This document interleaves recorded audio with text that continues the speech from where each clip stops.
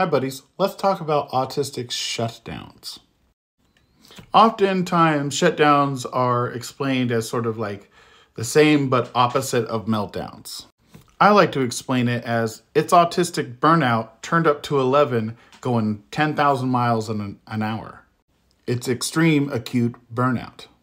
Autistic burnout is rooted in exhaustion and usually related to masking. And oftentimes the cure for autistic burnout is just extreme autism.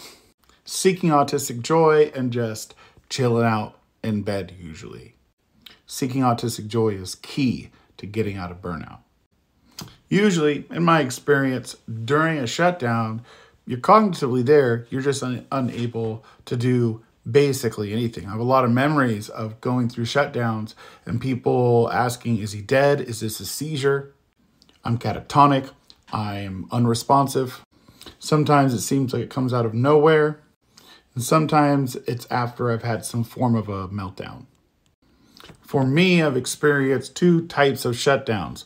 One is just complete exhaustion after a meltdown, usually some sort of self-harming stim thing, or yelling, or getting into a fight. Maybe I should talk about fighting during a meltdown sometime. It's terrible. And then I just completely shut down. But other times, it's like I'm subconsciously able to go to burnout instead of meltdown. Something happens, I'm overwhelmed, and I just completely shut down. And it's weird. It's weird to experience that from the not me. You can ask my partner, Kirsten. She was genuinely terrified the first couple times she experienced me having a complete shutdown.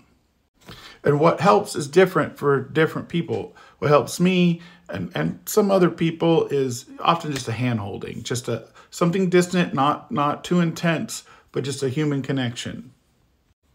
During a shutdown, you're also at extreme risk of meltdown.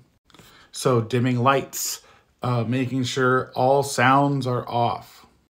Unless you're lucky enough to have something like music or a show that will put you in an autistic happy place.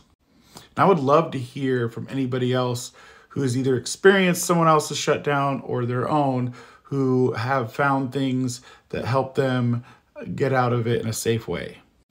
I hope you have a badass day, and I love you.